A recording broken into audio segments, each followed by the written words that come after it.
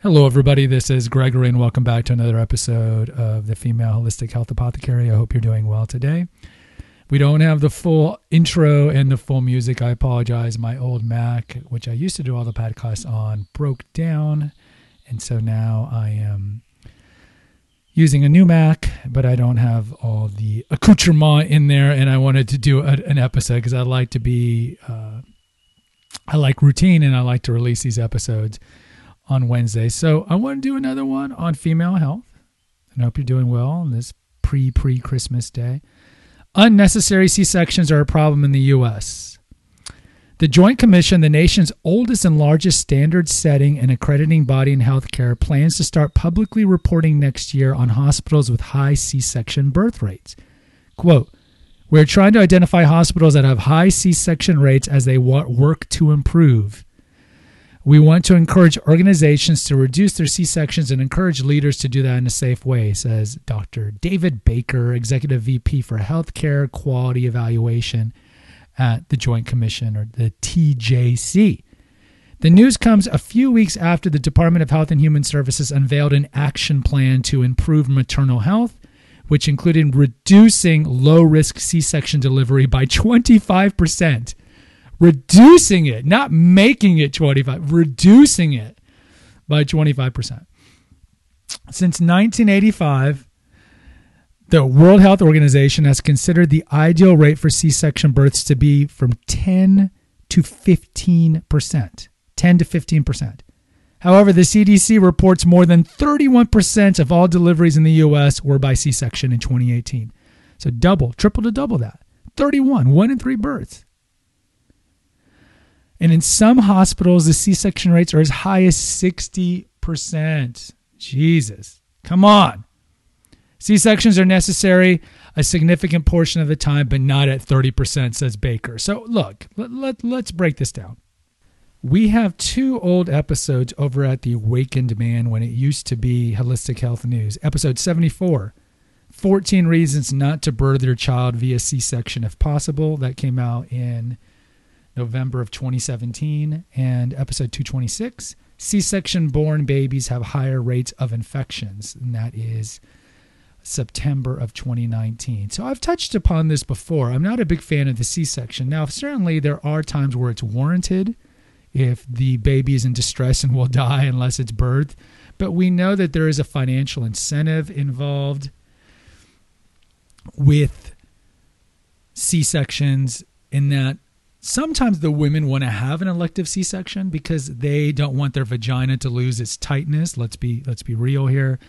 And other times, women are pressured by the doctors because for what variety of reasons. The doctors get paid more because it's an actual surgery if they do a C-section as opposed to a natural birth, or the doctors don't want to be there much longer than, they don't want to wait around as your cervix dilates, and so they kind of pressure you, or there's a lot of reasons, but either way, almost 1 in 3 births are C-sections. That's way too high. And even the World Health Organization is, if you're a longtime lover of my content, especially over at the Awakened Man, but certainly here, no, I am not a big fan of the WHO or the CDC. High C-section rates are not the problem, says Dr. William Grobman, professor of obstetrics. The problem is variation between hospitals. Low C-section rates in some and high rates in others, with no improved outcome for mother and baby. Well, I told you, go to that episode, 14 Reasons Not to Birth Your Baby by C-section. I think I'll tell you some reasons why you shouldn't if you don't have to. And a lot of women do elective C-sections for the most shallow of reasons, right? Oh, I don't want to lose my vaginal integrity. Look, you're looking at a longer rate of recovery. You're looking at, obviously, a longer rate of getting an infection because they have to cut open your abdomen and your uterus. Most of the time when you have C-section babies, all your future babies have to be born C-section. They're not going to go VBAC, which is vaginal birth after C-section. So you have to deal with that. And then you go to those 2 episodes where I talk about the actual issues with the babies per se. But I am glad to see that the recommendation is that the numbers should be lowered because a lot of it is simply monetary reasons. There was an observational study published in the peer-reviewed journal CMAJ in 2019 that found women who had C-sections were 80% more likely to have complications than those who delivered vaginally. Well, no duh, because the vagina is the way babies are supposed to be released, right? Women who are born vaginally, in China, they just birth them when they're out in the rice paddies and they go back to work. I mean, of course, that's a hyperbole, but you know what I mean. Women over the age of 35 who've had C-sections were almost 3 times more likely to have severe complications. Yeah. We don't want that. In a statement to the USA Today, the American College of Obstetrics and Gynecologists, the ACOG, said national target C-section rates should be based on clinical data that has been risk-adjusted specifically to the hospital's patient population, and that target rates are meant to be calculated across all births, not some hospitals. You know, the lobby group. Quote, that being said, healthcare teams and providers should be working to address the safe reduction of unnecessary cesareans using expert-developed and quality improvement, science-based research, blah, blah, blah. Look, the main issue is this. It's not good for the baby. It's not good for the mom. So we should only do it as life or death situation. It should not be an elective choice. So if a woman wants to have it done electively, tell her to go elsewhere. Now, is a hospital going to do that? No, because they want the money. Of course they want the money. It's always about the money. So ladies, if any of you want to have a baby, don't choose elective C-section. Go to those episodes, episode 74 over at The Awakened Man, and listen to it, or just Google why you shouldn't have C-section babies. So it's better for you. It's better for the baby if you don't. And just understand that lots of times you're pressured by the doctors when you really don't need a C-section. You really don't. And understand, it's all about your long-term health.